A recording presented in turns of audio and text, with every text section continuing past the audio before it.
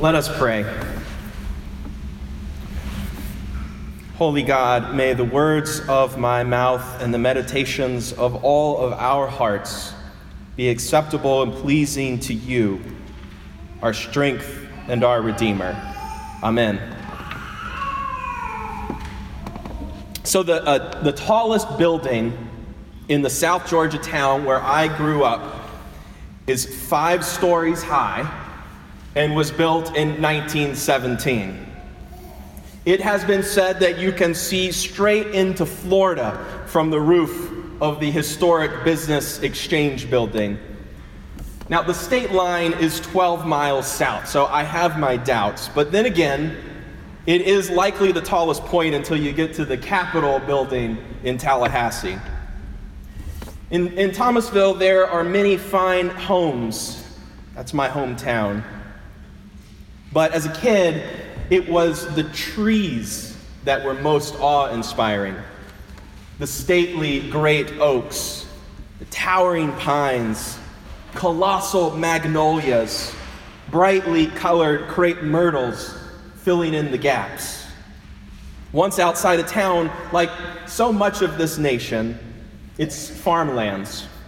Traveling on I-75 or I-10 in either direction, you see acres of cotton and peanuts and corn and soybean and pine stands. I remember well the first time that I set out north with my family through those fields and trees to the big city of Atlanta to visit my uncle. After hours of rural landscape, the fast food restaurants and gas stations of the suburbs began to appear, and then the outlet malls, and then the traffic. The lanes began to spread out in either direction. Suddenly, overpasses crisscrossed overhead and cars cut across multiple lanes. The atmosphere in our car became tense as my dad gripped the wheel, trying to make sense of the exits popping up out of nowhere on both sides of the highway. My mom loudly gave various contradictory directions with alternating confidence and then tears. And finally, rose out of the chaos a sea of skyscrapers. We were in the city, and I was in awe. There were people all over from... You are not connected to the internet. Good to know.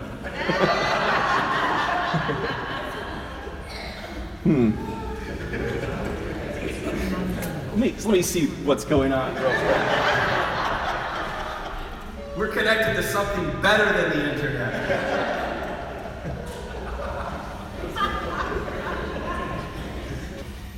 So there we are in Atlanta.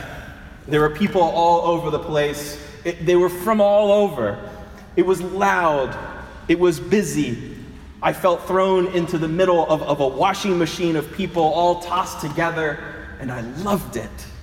My young, extroverted brain was lit up like one of those skyscrapers at night, and it was noise all around. And then we went into the Waffle House, and all was right in the world. Now, my parents saved a lot of money on trips to Disney World, for this was all of the magical kingdom I needed. 16 years later, I would call that place home, and find a life and a call to ministry, a wife and a child among the chaos of that city. And in time, a call away. Jesus and his disciples stood in the hills outside the city of Jerusalem. Jesus was the son of a rural village carpenter. His followers, a small mob of fishermen and farmers and villagers from the hills and the plains. This is the place that Jesus had been leading them, the place he'd set his face toward. Jerusalem was not a foreign place to most of them. It was the center of Jewish life, a home of the massive temple complex, the local seat of the imperial Roman government. Luke told us early in the gospel that Jesus' parents went to Jerusalem every year for the feast of the Passover. It was there he'd been circumcised at 8 days old, where as an infant the prophet Simeon took Jesus in his arms and danced him around and sang and blessed the family, saying, "This child is destined for the falling and the rising of many nations." And then looking at his mother Mary added, "And a sword will pierce your own soul too." It was in Jerusalem during the Passover celebration that a 12-year-old Jesus terrified his parents by disappearing in the city for days, while in great anxiety they searched for him. They found him finally in the temple, sitting among the rabbis, asking them questions. Now, as a grown rabbi himself, with miraculous gifts of healing and teaching, forgiveness, compassion, and inclusion, it was for this city that Jesus wept and said, "Oh, Jerusalem, Jerusalem, the city that kills the prophets and stones those who are sent to it. How often I have desired to gather your children together as a mother hen gathers her chicks under her wings, and you were not willing. I tell you, you won't see me again until the time comes when you say, 'Blessed is the one who comes in the name of the Lord.'" For his whole life, Jesus had a love affair with this holy city, dancing in and out of her gates. For Jerusalem and all of those who found their worship life there, he pined and prayed and never belonged. In the gospel reading, we heard at the beginning of worship, as the procession of praise, the throwing and spreading of cloaks, the shouts of glory reached the gate of the city, Luke says, shockingly, Jesus didn't give a rousing speech to activate his followers to this final push of conquest of the empire. He didn't give a pep talk.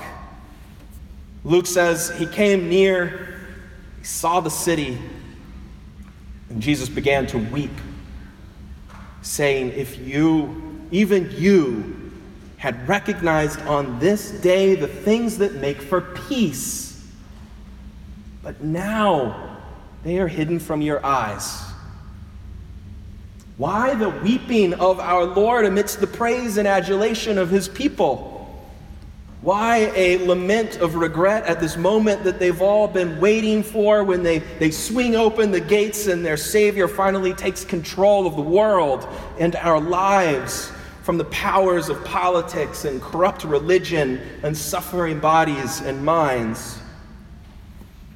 The city looms, and through the gates flow so many thousands of people flooding into the city for the annual Passover festival. And clogging the way, here is a band of hollering disciples, a pile of their clothes, and a weeping Messiah. It's already becoming a mess. We can only guess what doubts about this man and his mission these disciples have suppressed, what warnings and teachings of Jesus they ignored or misunderstood along the way, preferring their own vision for Jesus, of a ruler who will make them powerful in the world, preferring their own vision for Jesus. Right all of their wrongs, give them their due. So what expectations of Jesus do we throw out before him to trample on today? What do we say of this man whose words of forgiveness, calls to repentance, demands for justice, and radical redemption fill the pages of the Bible? What do we say of them? How often his name is called on in the pursuit of cruelty and injustice that he flatly decried. We gather on Palm Sunday and we wave our branches, reenacting this parade of hope and confused expectations, knowing good and well what comes next. In just a few moments, we will sing together a hymn which says, "Sometimes they strew his way and his sweet praises sing, remembering all the day hosannas to their King. Then crucify is all their breath, and for his death they thirst and cry. What an odd people we are that we let ourselves be led to this time and time again, hoping it goes another way, knowing that the only path that we take to reach our actual hope is through all of our disappointments, our failures, our betrayals, and that it's Jesus who leads us here. If only we could see this time. Jesus knows well our patterns, and while we are often fooled by our desires, Jesus knows our hearts, hearts that belong to him, hearts made in the image of a good and gracious God, hearts whose longings, while not always rightly ordered, are ultimately longings for what he brings. It's a messy journey, this life and faith. It's a mess. But what we must remember among the noise of our own professions of faith, our own confessions of sin and failings, is that Jesus is in the middle of it all, working things out for an ending that will blow us all away. You see, Luke makes clear, while everyone in the crowd will be shocked that Jesus turns out to be exactly what he said he'd be all along and nothing they expected, shocked that they could so quickly and viciously turn on one who did nothing but serve and value and love and heal them, shocked that he would actually suffer and die at the hands of their own violent tendencies and systems. Jesus is not shocked, but continuing to chart the course of redemption. He has a plan. What looks like chaos and failure to the rest of us does not stop Jesus' plan, which has been unfolding from the very beginning. You see, he knows where the cult is to be found. He knows what will be said by the owners and the disciples. He knows our current praises and are still mired in our limited view of its success through human means. He knows that if we could only allow ourselves to give his peace a chance. He said, if you could just recognize today the things that actually make for peace, but now they are hidden from your eyes. He weeps because he knows our ways will continue to lead us through suffering, and that need not always be the case.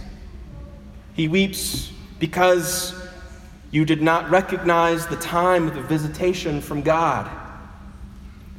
But his weeping is not out of hopelessness, only out of compassion for we who suffer so much and cause so much unnecessary pain.